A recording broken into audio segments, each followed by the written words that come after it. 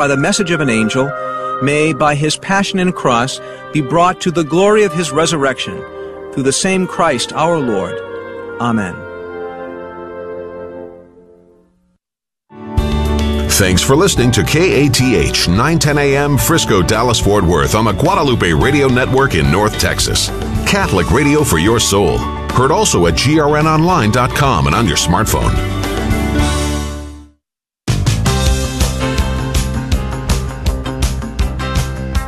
Live from the KATH 910 AM studios in Las Colinas and broadcasting across North Texas on the Guadalupe Radio Network.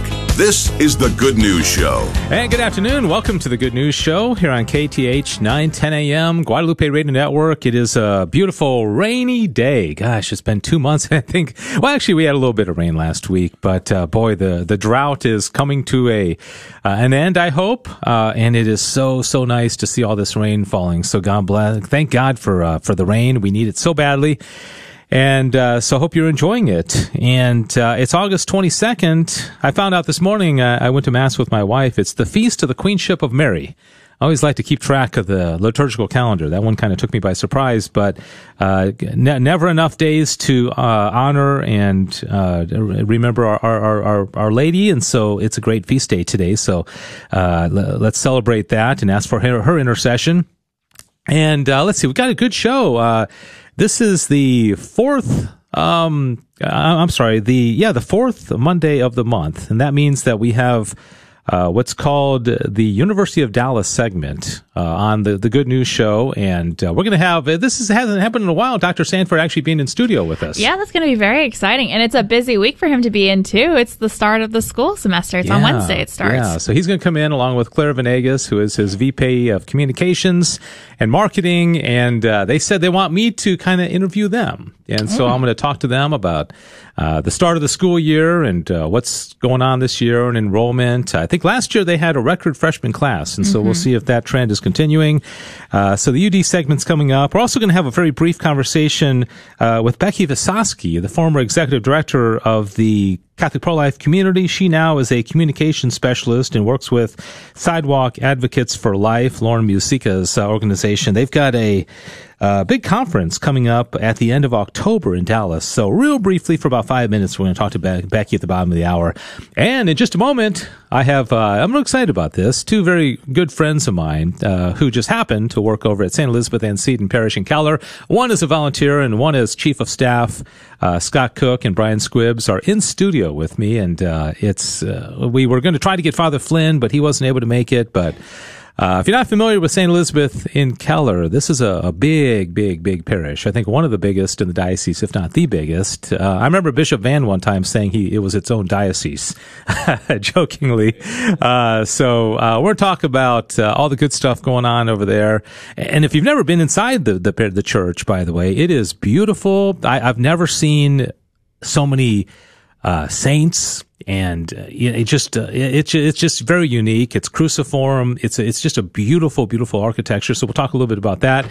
They've got a festival coming up on October 1st that's open to everybody if you want to come out and visit the parish. And they got a lot of land out there, a lot of grounds, and so we'll talk about that among a lot of other things as well. William Kirkendall, our wonderful intern, is here, and he's got us up on social media. So if you want to go on Facebook, our local Facebook channel, you can see all of me and all the guests and all the stuff that's going on behind the scenes. So thanks to William for that. Cecil Anderson is on the other side of the glass, and we're going to talk about a few things.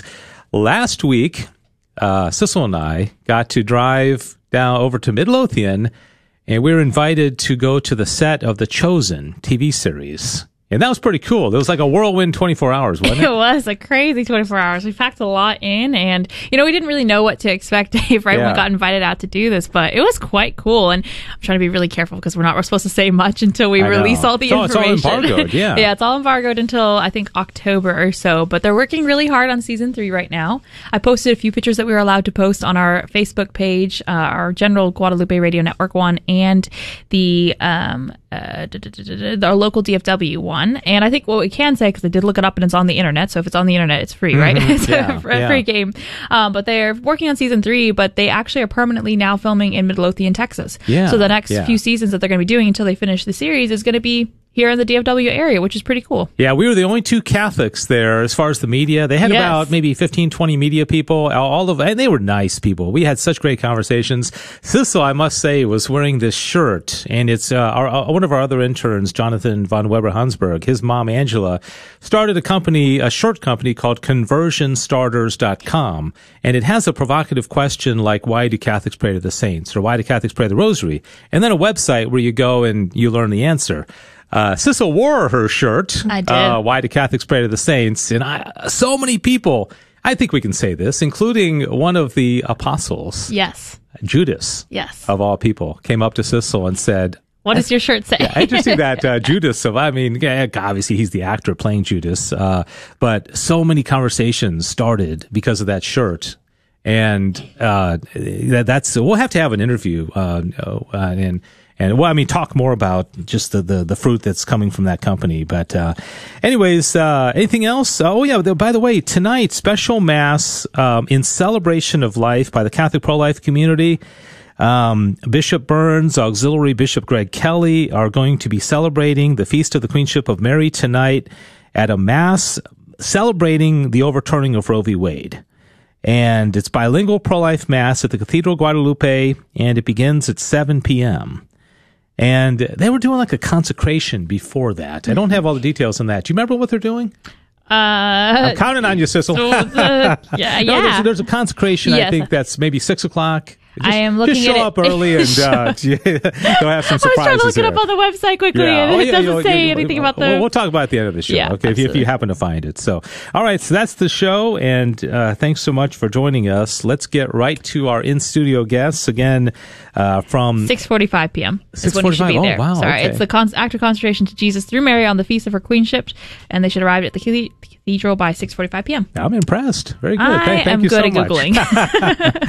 All right, so let's talk about this wonderful parish in the Diocese of Fort Worth, which is called St. Elizabeth Ann Seton Parish in the city of Keller, which... what can you say about it? Scott Cook is the chief of staff. Brian Squibbs is an acolyte, volunteer. Every time I'm over there, I see you. So you've obviously got a very important role over there. But thanks for coming in studio. Good to see you both. Thank you for having us. All right. So what's chief of staff is kind of a new position that is not just at St. Elizabeth, but many parishes. Is that new? Is that right? It's a bigger parish designed so that you can help keep the administrative duties kind of off the pastor, so to speak, so they can focus more on the clergy aspect of things. So what I try to do is keep everything I can off of Father Flynn, per se, and then I'll keep him briefed on everything so that I just handle it because, I don't know the numbers, but I think we're a parish that could handle 4 or 5 priests, and we have 2. We have a wonderful deacon, Deacon Norman Etienne, and he's an employee, but he takes up a lot of slack that we used to have as a third priest. And so just see our priests working so hard. They only have 1 day off, and it's anything I can do to free them up and make decisions and consult with him. Then I'm helping him. And if I'm helping him, I'm helping my parish. And that's such a great thing because the priests are priests. They can do things we can't do, like confession and confect the Eucharist. And, sometimes they'll do confirmations if the bishop's blessing. And that's their thing. I mean, that's what they do. And then they bring somebody in, and you've got a lot of experience in the business world, and you come in having similar experience, I guess, in the business world. Is that right? Coming in, right? So I was in healthcare for 30 years, and at the end of it, I ended up being a CFO at 4 different hospitals.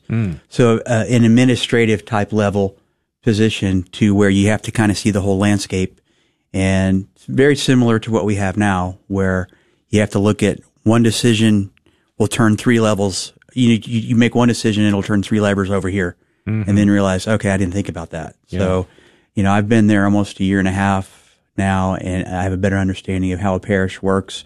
Father Flynn likes to say, as you come over, you get to see how the sausage is made when you go work for the church. But it's great. Father Flynn encourages us to go to Mass, the daily Masses, when at 9 or at 12 noon on Fridays, and it's great. My grandson goes to the school, so I'm I'm there close with him.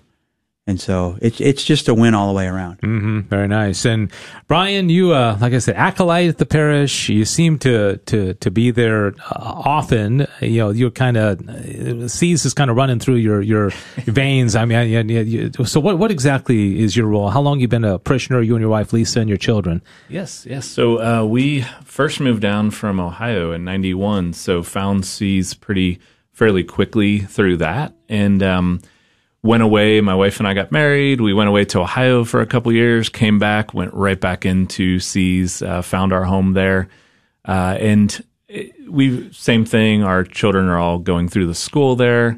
It's just it's a 4-minute walk, a 6-minute drive. So if that makes any sense. And so it's so close. You walk so almost as fast as you walking, drive. Yeah, we're walking over there all the time. So we're very blessed with that. And I think kind of what Scott was talking about from his role is very similar to somebody like me that kind of volunteer within the parish. Is Father Flynn is a very, very big, and now even with Father Wynn, you bring an idea, say, okay, go do it. When he gives you the thumbs up, go make it happen. And, be a good Marine as, being a Marine, and he's Army. And so, being a good soldier. And I love that about him it's not always a yes, right? Sometimes it's a no. So I find myself up there a lot, trying to get involved, trying to help, doing whatever I can, also to try to lift that load. The parish is huge. We need them at Mass, at confession, just like you said, we need them in those areas, but then also out there in the community, bringing the Eucharist to folks and giving those sacraments to the folks out there. So any way that we can. So our family just tries to get involved, and we're a part of the Troop 5 of St. George there. I'm an acolyte there. My boys are all altar servers there. My wife finds herself into all kinds of different things up there. So yeah, it's quite a blessing. Yeah, I remember when my wife came over here from Ireland, one of the first comments she made, the comparison of parish life there versus here, is that there you go to Mass, you come home. You go to Mass the next Sunday, maybe go to daily Mass. It's pretty much just Mass. Over here, you got so much. And she likes it here. She likes the fact that there's all kinds of activities. Right. But I'm wondering, Scott, from your perspective, people probably come to you all the time with ideas. Hey, how about we start this group? How about we do this? Can we have a Bible study? Can we do that? And how do you kind of make those prudential decisions about, maybe not, let's, because it's possible to do too much, but tell us about that process. Well, what I try to do is not say no right away and shut it down. I like to hear them out, understand where they're coming from. Obviously, if they feel like the Holy Spirit is leading them to do something and speak out to their church, that I hear them out. And then I'll go talk to Father Flynn and to make sure, because it's his parish and he is he answers to the bishop. I don't, in terms of why something does or doesn't happen. So, and most of the time, as Brian was saying, he'll give you a thumbs up, but I always try to go in there with a thought out plan instead of saying, well, hey, somebody wants to start a ministry. Okay, well, what is it? What's it involve? Do they need the facilities? That kind of stuff. How is it? What's the demographic? And sometimes we have over 50 ministries, so you have to be careful that already exists. Yeah. And it's interesting. Volunteers are very passionate about their ministry, right? It becomes them. And so you have to be very careful to kind of step back and say, okay, do we have this? What need is it fulfilling? Are we duplicating effort here? And, just so that I think too many ministries could splinter a parish because there's too many things going. Yeah. And so you have to make sure that, you kind of have a higher view and make sure that it serves the community with its intended purpose. One of the things we're going to talk about is the festival that's going on October 1st, which happens to be the anniversary of Catholic Radio, by the way. We came on the air on October 1st, so I think that'll be, 17, 18 years of Catholic Radio. This is something... Was last year the first one that you did? I remember we were out there broadcasting. We're going to be out there again this year as well. It was a reboot. And I remember the thing I remember most is that everything was free. I mean, I'd never seen that before. I was like, what? It wasn't like a big fundraiser, which nothing wrong with fundraisers, but it's a different kind of festival, isn't it? It is, Dave. It is. So last year was a reboot. We, I remember getting an email and maybe getting an ear pull and saying to join a meeting 6 weeks. Was it? It was 5 or 6 weeks from the date that was kind of put out there. And Father Flynn wanted to get this back rolling again. He wanted the community to know what was going on within the parish. All these ministries that Scott just mentioned, they were back rolling again, right, post the pandemic. And so this was something he felt was very important to get us back out together in the local community, the local Catholic community. So he didn't want anybody to not come because money was an issue or anything like that. He wanted families to be there. So he said, I need you to kick this off. And I want to say it was like 5 weeks. And I want it to be free. And I want it to have this kind of look and feel. And with the group of people that came together, I remember some of the meetings we had. Chief of Staff was leading us. He might have had a certain hat on while we were meeting, and we were getting it done. And the groups came together and just made it happen. And this year we've taken a little bit of a different look to it, but growing from there, kind of like a phased approach. Yeah. So October 1st is a Saturday. Tell us about beginning, end. Is there going to be entertainment, food, activities? What out and see Scott sing? Scott singing? No. Wait, is there entertainment? Yeah. There will be. Okay. There will be. Yeah, All that's right. actually one of my things that I get to work with. So, What kind of entertainment are you going to have? So it starts at 10 a.m. You'll actually be out there with us that morning, doing a live remote out there. So 10 a.m. till 7 p.m. We are going to have some of the parish and the school do some different things. So we'll have the theater troupe is going to do parts of their play that's coming up, I think, the following weekend. And then we'll have the school band is penciled in to come out and kind of show us some of their choirs kind of penciled in there. We'll have a mariachi perform out there. And then we were able to confirm last week we'll have Dave Moore out there and his band. Right? So from here in Dallas, over here Dallas way. That guy is just, is Lauren amazing. coming, his wife, or is it? That's my understanding that everybody will be over there. So, yeah, they are outstanding. They really are. They're gonna close our show. They're gonna be from 5 to 7. They'll be out there, and it's gonna do something a little different. He's gonna do a set in country and then a set of praise and worship. All right. So kind of just to change it up a little bit. So it'll be a lot of fun. Okay. A lot of fun. And lots of food. Of course, these festivals are all known for their food. Any rides or anything like that, or games, or what about for the kids? We're going to have some an inflatable section. So we have the soccer field there. That's right there, kind of in our general area, and we'll have some kind of new and different inflatables. So not your traditional bounce houses, but different things like, there's one that's called like the darts, like it's the air darts or something like that, where I think you kick like a soccer ball that's got Velcro on it. They'll have a jousting arena, a couple different things like that. We'll have a dunk tank out there. We're going to try to get this guy in there. And I think he's going to try to tell me to get in there. Right after he sings, right? Right after he Right. right after he sings. Everybody will want to dunk you after that. Well, the key to the dunk tank is to be the first one in. Yes. Yeah. We'll have that out there. Like you said, food. Dunking booths are like the coolest thing. I mean, they're fun, every carnival needs a dunking booth. Right. I mean, it's just that's just fun. It's good, clean fun. We've already had several teachers already sign up from the parish school, from St. Elizabeth School there. So that's going to be kind of fun. Their students get out there and whip a ball at the target and see if they could drop them. So we're talking about St. Elizabeth Antietam Parish in Keller. If you haven't been out there, it's a beautiful, big parish. They've got the Stations of the Cross out front. Tell us about that. I know that goes way back, but is it like life-size stations? And that you can walk them. Tell us more about those. There's a prayer garden that you start on the east side of the church, and it winds around.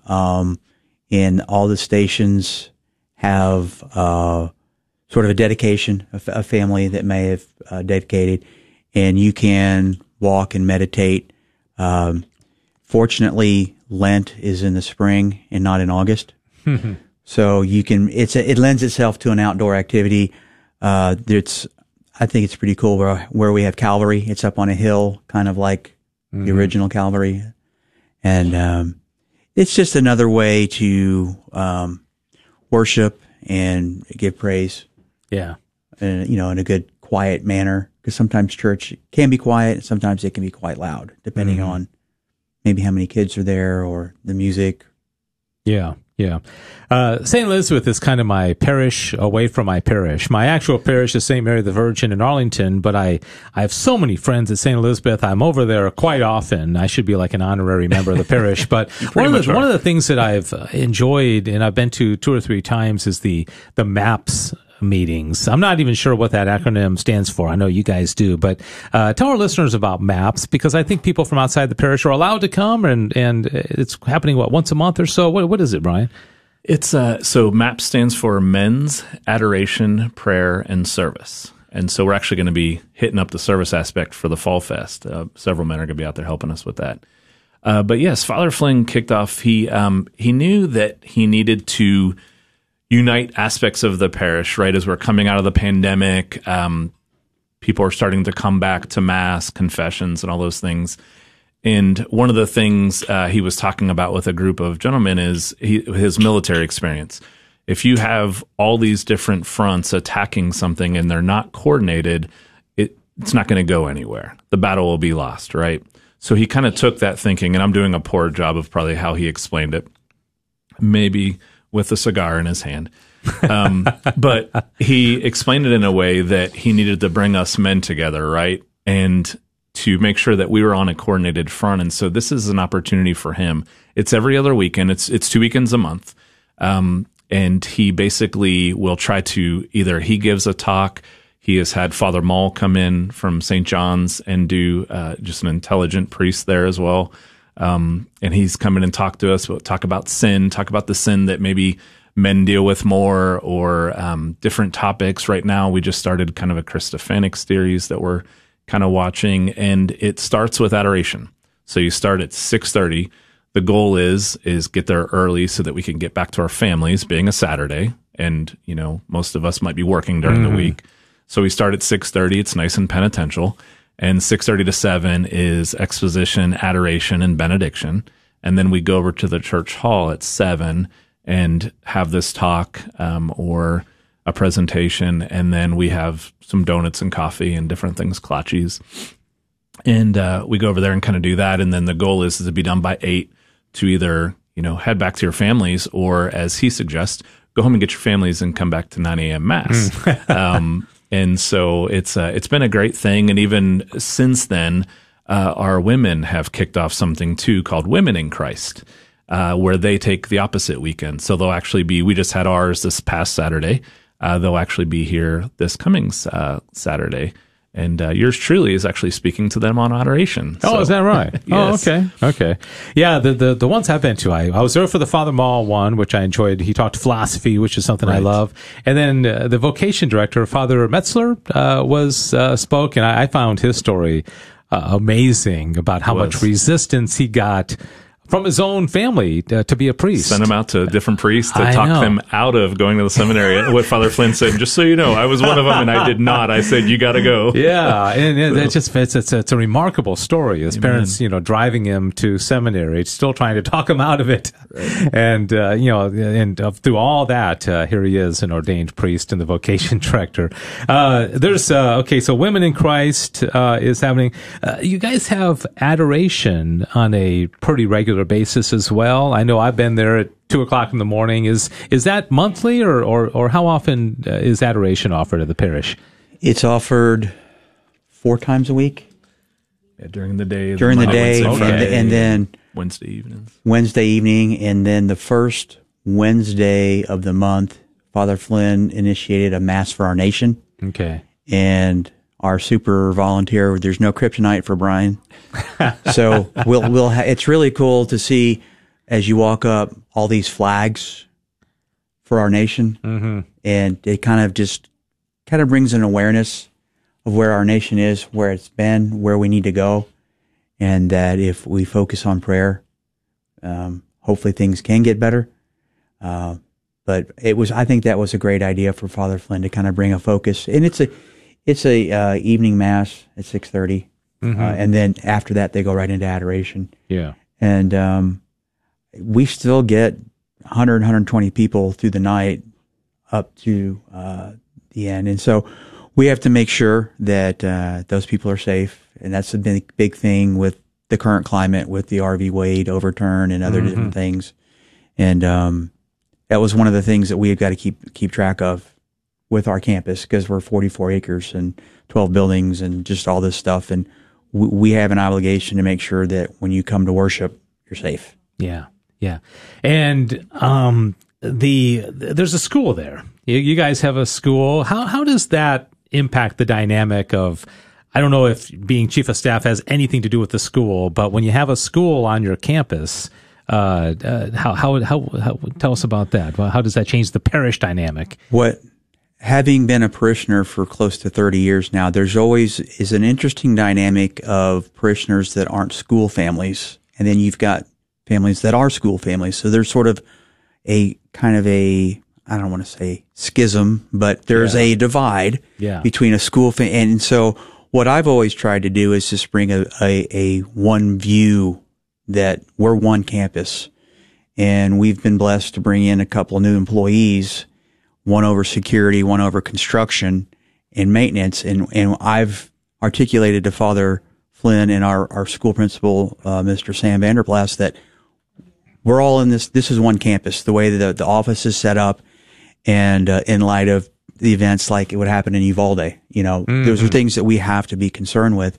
And so, if we're not unified, then it's just more difficult. Yeah. Yeah. And we just try to have a one campus view of the school and the parish and those sort of things. Yeah.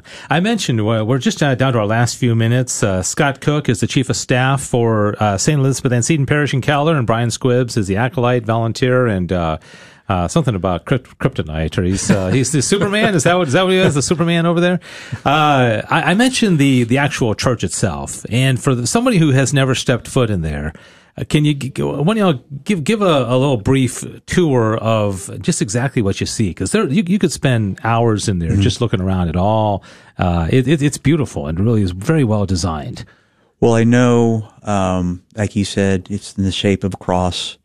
The large stained glass windows, it takes you through salvation history, and then you have the small saints above. Father John Grimels, who was pastor when we built that, he sort of half-kiddingly called it Vatican West. And so there's a very, very traditional feel to it. And it's, we try to bring a sense of reverence in terms of it's amazing when you're in there, it seems so big when you're by yourself, but on 11 o'clock Mass, it seems so small when it's overflowing with people. But it's, we live stream all the Masses during the week. And, it's just, we try to create a sense of reverence. The altar is very long and the sanctuary is very long, and there's a communion rail. It's a divider between the altar and the pews. So, I don't know, Brian, help me out with that one. Yeah, I think, like 11 o'clock, I think is a great example. Is we fill it in, and, Father Wynn and Father Flynn are both very, devout to the idea of a nice traditional form of the new Mass, right? So, big on the smells and bells. The incense is flowing, the bells are ringing, and I think, and it just, the, altar servers up there, making sure it's all focused towards the holy worship and the holy sacrifice of the Mass.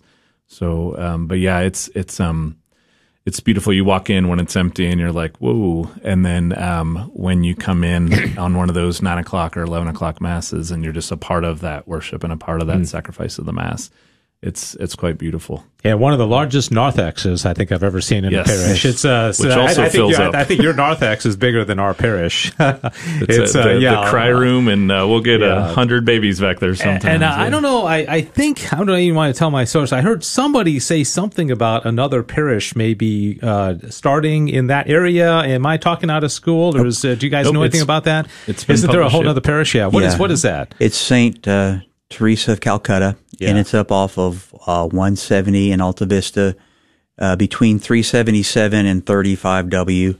So it's the northern border of our parish, St. Philip in Flower Mound, St. Mark's, Good Shepherd, Colleyville, right. not too far away, right? Yeah. But it's very raw. I'd say it's really raw right now because there's existing buildings and it's not going to have a priest for a while. Yeah. It's going to be run by a deacon. I just heard about it for the first time. I think it might have been Sissel that told me about it, but that's cool. So from y'all's standpoint, it's not like, oh, we're going to lose members. You're like, fine. It sounds like you're overflowing anyways, right? Yeah. Probably get some Roanoke people coming and all that. So, Right. Well, gosh, we're out of time. Anything Goes else? quick. I know it does go quickly. I appreciate y'all coming in very much. Any last word? You want to give the website out where people can learn, get the address and maybe come, the times of liturgies and things like that? It's cc.org, right? SCASCC.org. And yeah, they can get on there, see Mass times. They can get to live streaming if they're homebound. And then we'll also have announcements on there. We also have social media on Facebook and Instagram that we do announcements. One of the things that I would just throw out that's actually coming up next week, I believe, but our youth also come and do an Illuminate adoration on Wednesdays, the last Wednesday of the month, right after Mass. And so that could be something, too, that's out there coming up. All right. Hopefully it's all on the website, SCASCC.org. You got it. CC.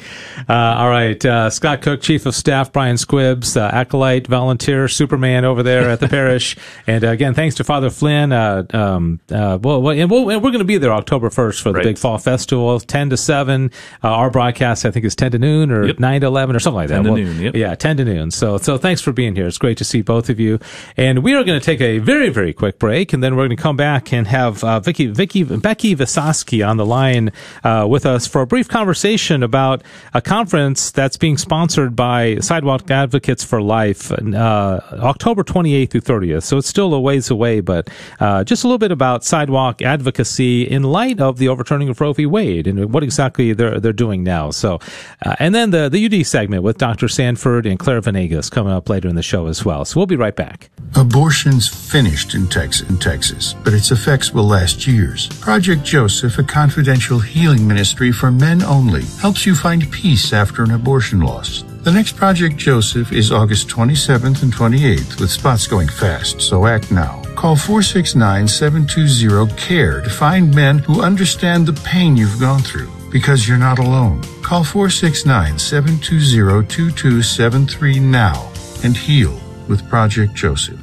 Loretta House in Denton is a pregnancy resource center that serves women dealing with unplanned pregnancies. They provide free pregnancy testing and free ultrasounds. Clients receive material goods like diapers, baby items, clothing, parenting classes, and more. Loretta House is an official apostolate of the Diocese of Fort Worth. All services are provided free of charge and remain completely confidential. Many babies are saved and many hearts changed. For more information, visit lorettahouse.org or call 940-380-8191. All right, we are back. Normally we take a 3-minute break at the bottom of the hours, but since we had so much packed in, I wanted to do a shorter break. And so we've got Becky on the line. Becky Visosky, communications specialist. She works with Sidewalk Advocates for Life, and we're going to talk a little bit briefly. Hopefully we can have a longer conversation with Becky sometime, but also about their big conference coming on October 28th through the 30th. Becky, how you doing? Good to speak with you. Good to talk to you, Dave. Yeah, all right. Well, we'll talk real fast, okay? Okay. First of all, I have not really had a chance since Lauren started Sidewalk Advocates for Life. She used to have a show on our station, but really to talk to her on the air much about what exactly y'all do. Can y'all give our listeners just a brief overview of the mission and purpose of Sidewalk Advocates for Life? Sure. Well, the main mission of Sidewalk Advocacy, our Sidewalk Advocates for Life, is to bring peaceful and effective sidewalk outreach to every sidewalk outside of an abortion facility and an abortion referral facility across the country. Really taking a training system, a program that can be exported to any city, any location, and then having a support network of a national team that's there to provide you everything from prayer support to legal support, as well as the cutting edge tools that we've seen through research and experience work the best for really bringing moms to that choice for life in just those few minutes you might have with them outside of an abortion or abortion referral facility. Yeah, and in light of the wonderful news about the overturning of Roe v. Wade, especially, Texas had already passed the heartbeat law, how does that impact your work and, mission here in North Texas and Texas in general? Right. Well, we are very blessed here in Texas. Unfortunately, a majority of the country still allows for abortion. So in those states, it's business as usual for the abortion industry, and that means it's business as usual for sidewalk advocates being out there to provide life-affirming options to the tragedy of abortion. In those states, however, where we are blessed, like Texas, where there have been laws in place to ban abortion, what we're seeing is the abortion industry is still trying to keep their hooks into those locations through abortion referral facilities. A lot of Planned Parenthoods are transitioning over that, where they are providing referrals out of state. Some locations even providing coupons for travel out of state. And so it's critically important that even if in your community abortion is banned, that we have a presence outside of those referral facilities, or maybe even the town square, where we're promoting pregnancy resource centers, where we're promoting life-affirming options. And that's what Sidewalk Advocates is really all about being a gateway to those resources, because what we find is the biggest stumbling block for a lot of pregnant women in crisis is they simply don't know the options that are available to them. Yes, and like I said, I'd like to have a long conversation with you if we can sometime. Maybe you can come in the studio and talk more about this, because it's such a necessary work that you are doing. Real briefly, let's talk about the National Sidewalk Advocacy Conference coming up here in Dallas, October 28th through the 30th. Yes, we're super excited. We have a national conference for sidewalk outreach, but it's not exclusive to the sidewalk. And really, in the current climate, it is so critically important that we learn how to effectively communicate in a loving way the truth about life. And so that's really what this conference is about. We'll bring in people who are from the sidewalk, as well as those that are in pregnancy help organizations, post-abortion care, as well as abortion worker outreach, and those who just feel on fire for the pro-life movement. Maybe they're inspired by what went on with Roe v. Wade, and they want to get involved in really transforming America from a post-Roe America to a pro-life America. This is a great place to start. As you mentioned, it's in October in Dallas, Texas, and we have an amazing slate of speakers: Abby Johnson, David B. Wright, the president of Heartbeat International, Kristen Hawkins with Students for Life of America, and so many more, including some really powerful testimonies of people who've been there, who've been in the trenches of both fighting against abortion, have experienced abortion, have worked inside the industry, really seeing this issue from all sides so that we can plan the best possible strategic move forward in the movement. And we'd love to see people come and be a part of this discussion. All right, prolifeconference.com, prolifeconference.com to get your tickets. Again, it's the National Sidewalk Advocacy Conference, October 28th through the 30th in Dallas. Becky, great talking with you, and we'll talk again between now and then, hopefully, with the conference. But thanks for being on the program today. Glad to be here. Thanks for having us. All right. Thanks so much. And I see not only the president of the University of Dallas here with me, and also their VP of Communication and Marketing, but I see a UD student behind. Willem, Cecil's brother, is just got back from Rome, in fact, and overseas in the summer program. But boy, I'm a UD grad. I have a master's degree there as well. So anyways, Dr. Jonathan Sanford is president, and Claire Venegas is the VP of Marketing and Communications. This is kind of a unique situation. I don't get to actually, fire questions at you guys very often. This is nice. Thanks for being here. It's so great to be here, Dave. Thank you for having us. Okay, I think let's see. All right. Thanks for having us, Dave. Can you hear me now? Now you're on. Yes. Okay, great. Yes. All right. Man, I wanted to make sure we give you a voice. So, all right. So this is a big week. Is school starting this week? School is starting this week. We've got the Mass of the Holy Spirit tomorrow, which is the official start to the school year. Bishop Burns comes on campus, and many other priests can celebrate. The whole university community gathers. We have a big picnic afterwards, and then the next day classes begin. Oh, wow. That's exciting. I was over there a few weeks ago. I was actually looking for a place just to do some work. I'm writing a book, and I just wanted a quiet place. Went to Mass, and it was summer, and it was just so weird during the summer when no students are there. And it's unnatural. Universities are made to be filled with students. Yeah. And so we do run summer courses. They were coming to an end just the last week and a half, and we had a full cohort in our Rome program over the course of the summer as well. But there's nothing like the actual regular semesters where the university is jam-packed with life. So tell us about the freshman class, how many students you have on campus, maybe some of the statistics of what you're looking at from a student body side. So it's our second biggest class in history. We had our largest freshman class last year, and it was larger than even we wanted it to be. And so we dialed it back a little bit this year. So we have about 440 freshman students, and we've got all of our dormitories full. We actually converted another building back into a dormitory this fall so that we would have enough room for all of the students. We're really highlighting the student life experience, both within the residence halls, and we do have some commuter students, and we're building up what we're calling a house system, where we're really focusing on particular charisms attached to living communities. We're planning to build new dormitories over the next several years. They'll each house about 120 students. There will be a chapel in each of those dormitories, a recreational space, and we'll have a faculty or staff family residence in each of those residence halls.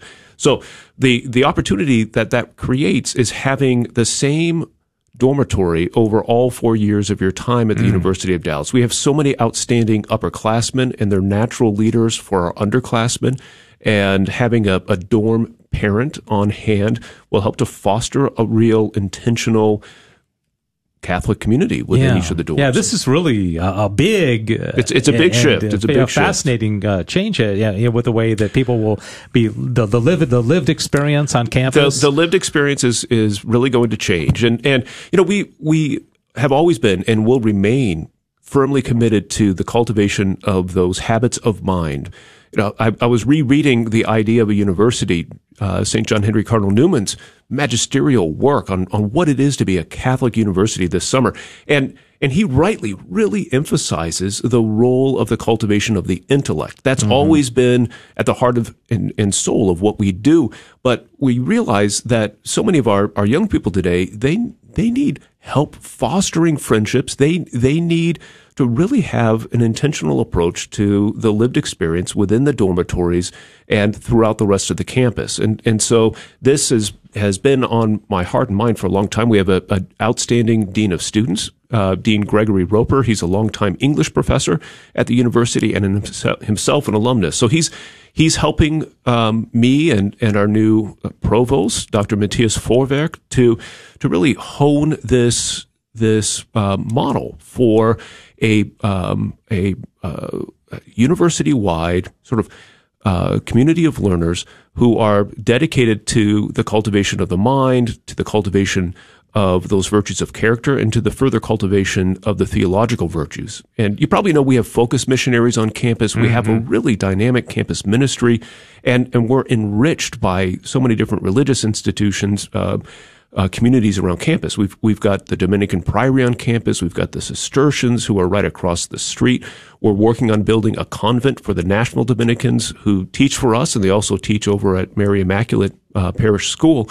And we have many other religious charisms as well, all animated by real fidelity to the magisterium. So how do we nurture those different sources on campus in a way that really provides our young people, not to mention our faculty and staff as well, the richest experience of a living, learning, and holiness-seeking community. Wow. Sounds like a dynamic situation over there with a lot going on. Dr. Jonathan Sanford is the president of the University of Dallas. Claire Venegas is VP of Marketing and Communications. And when you have your title and your role, and you see the second biggest class following the first biggest class, you must be doing something right. You're marketing this school very well.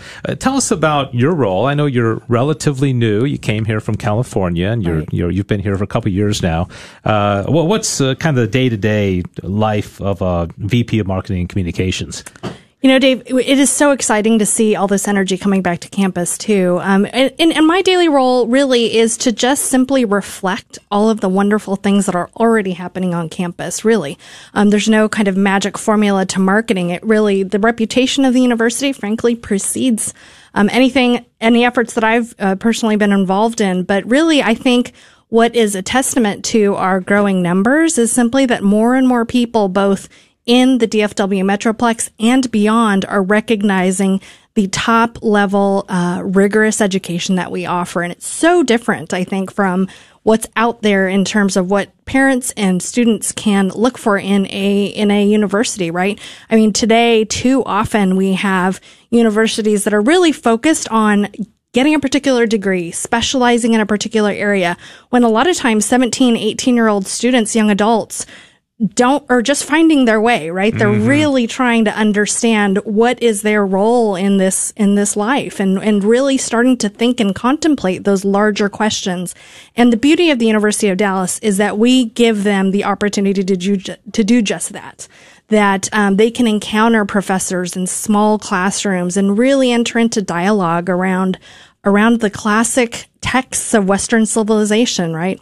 And this is the kind of unique education model that we offer that I think so many more people are being drawn to, especially coming out of COVID, when we had so many university students and parents asking themselves, why am I paying this, big tuition bill for my student to be out in the basement learning? What we're really offering and what we made it a point to, even during the pandemic, was to really open campus, give people an opportunity, give our students the opportunity to learn in community. And that's what we really do best. Yeah, Dr. Sand, we're talking about what Claire is alluding to here is the advantage of kind of a well-rounded education where you're not just, focusing on one. I know my wife coming from Ireland, even when they're finishing high school, they pretty much have to take tests and direct themselves exactly into the profession that they're going to do. Right. And when she came over here, she's like, wow, I love this model of liberal arts like UD does, where you learn some Aristotle and some Aquinas and some of the great books. So how is that advantageous? Yeah, great question. And the model that we have is basically a 2-year core curriculum and then 2-year majors. And one of the ironies, I think people just don't expect this, is that our graduates are extremely well prepared for their professions. Let me step back from sort of the grand ideas. I'll get back to that in a second. I'd like to live in that space, as you know, Dave. But our first destination placement rates are graduates who leave the University of Dallas and are in career jobs, not just jobs, but career jobs, or in graduate school or in ministry, was over 99% this past year. We're consistently well above 95% in those placement rates, which is well above the placement rates at the schools that you think of as really providing a kind of vocational focus. And so we have outstanding majors with really wonderful faculty who just give of themselves to be with the students, to mentor them, to foster them, to help them discern, do you want to go into a corporation? Do you want to go to graduate school? Do you want to go to law school? Our med school placement rates are higher than almost any university in the country. George Weigel recently wrote about that in Online First Things and wanted to emphasize the point to parents that you're making a mistake if you want your son or daughter to go to a so-called elite school, because they ought to be going to a place like the University of Dallas. And it's not just for the sake of those more important, actually, fundamental formative reasons, but also for those much more focused reasons attached to career planning. So here's why it works. Okay, you really don't know what you're going to be passionate about. You don't know your calling until you've sufficiently explored. You're also not complete as a human being unless you can appreciate complete as a human being from the perspective of really developing your intellectual virtues, until you can appreciate the interrelationship between the different ways of human knowing. Our core curriculum introduces our students to those ways of knowing. All of our students have 4 history courses, 2 of them in American history. All of our students are put into a course in which they study the American founding principles. So you understand the past so that you can make sense of the future. We want them to understand the very principles upon which our government is constructed so that they can become responsible citizens. all of our students take 4 literature courses. We call it the literary tradition sequence. It takes our students from the epic up through the novel. And what that cultivates is a real sense of the poetic imagination. And I would argue that it's the best kind of psychological training. You really understand humanity. You understand other people through interaction with literature. All of our students take theology courses, philosophy courses. They take art history. They take courses in the sciences. They learn the scientific method. There are laboratories requirements that are part of those science courses. All of our students are then given opportunities to see the relationship between the different disciplines and how all of the ways of human knowing both come from God as their source and converge upon God as the summit. And the analogy I like to use, this is also one that you find in Newman, he uses it consistently, is that of physical health, right? You need to exercise the mind in all of those ways that are reflective of mental movements, so to speak, just as having overall physical health is a matter of exercising your body so you've got full mobility. Okay? Mm-hmm. Once you have that foundation in place, then you can specialize in a way that will prepare you for a career. And that's part of what you do in the majors.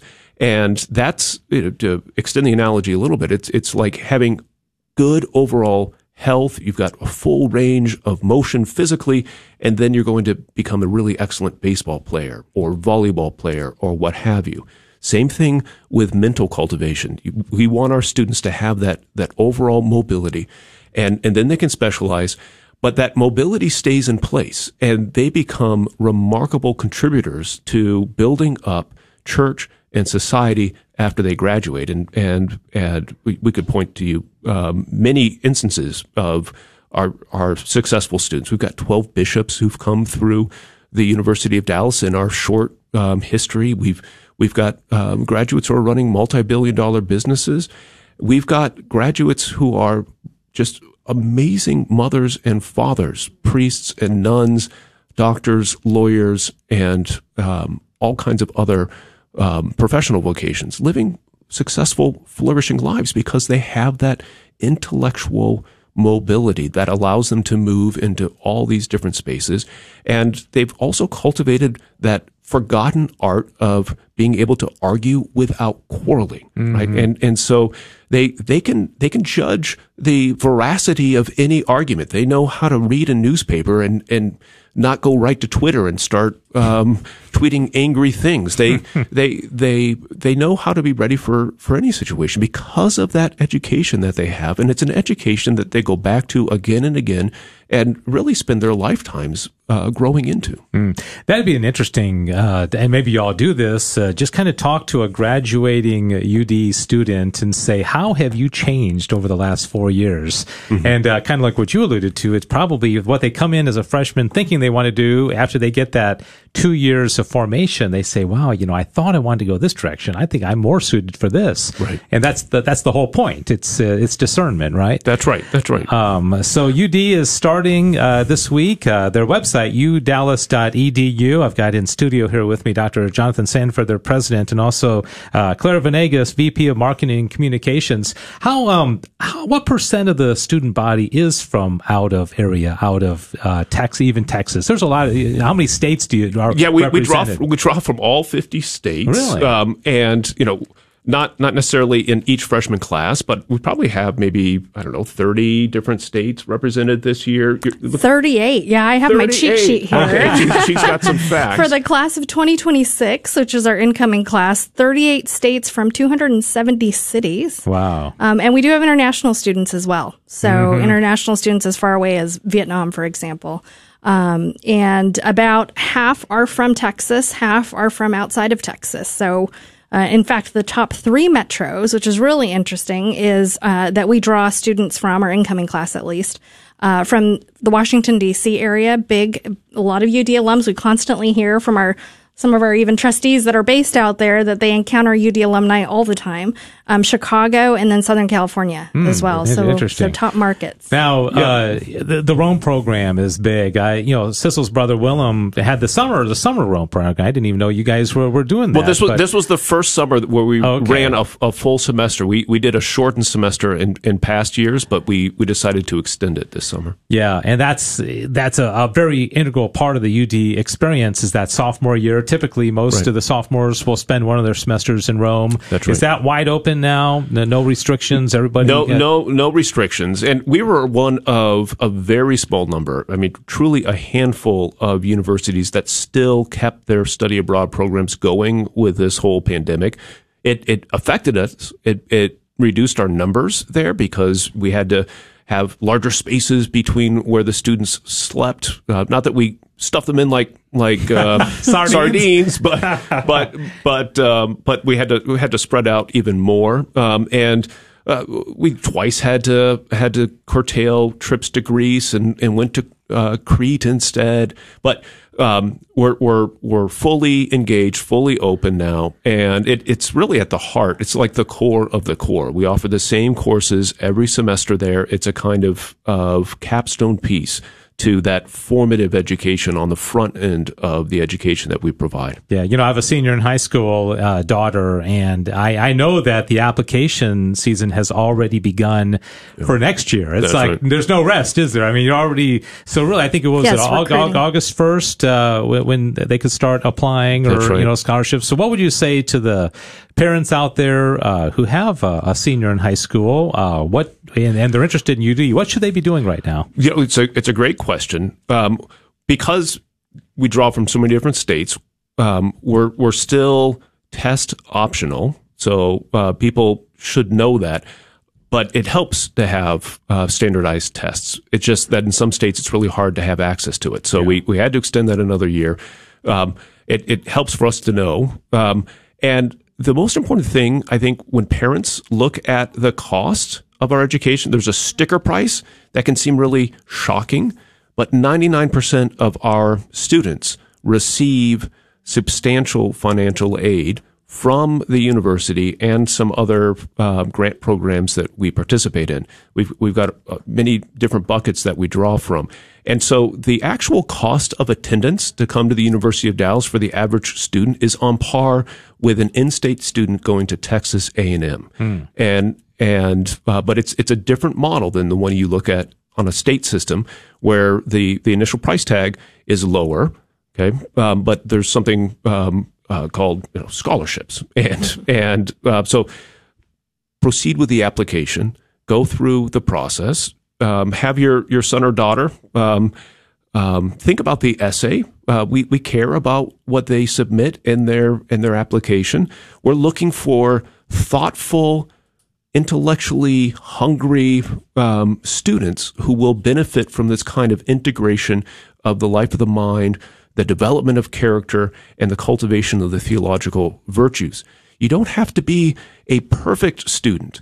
I'm a big believer in passion, and we're animated by the principle that the best education for the best student is the best education for every student. So, don't be terrified by the price. Don't be off-put by the fact that you've got to write an essay. You're going to have to write a lot at the University of Dallas, but that's good for you. And there are no corners that can be cut when it comes to really having an excellent education. Yeah, amen. We are about out of time, and exciting time. I can just imagine the energy and the excitement on campus, and you got influx. How many freshmen are starting this year? So 430. 430 new faces in addition to all the others, and everybody reuniting, and it just must be very exciting. And also want to mention that I think twice a day during the week you have Mass, 12:05 and 5 p.m., is that right? Yeah, each day, two Masses a day, and Eucharistic adoration every afternoon, and there are multiple rosaries at the Shrine of Our Lady of Guadalupe, and we're consecrated to Our Lady of Guadalupe, yes. And then confessions 4 or 5 times a week that are officially posted, and lots of other confession times that are not officially posted. This was fun. I hope we can do this again sometime where I can just ask some questions, because I've learned a lot, and I know a lot about UD, but it's really been fun to ask you these questions. Anything else from either of you before we let you go? I think we've covered a lot of ground. I'd love to talk about the Quest and about other programs, but we've run out of time. But anything else that you really want to get in this month, because I know we won't see you until September now. Yeah. Check out our website. We do have something called The Quest, and we've taped already the video for Quest 2. Somebody can go to our website and have access to this free programming. We've got booklets and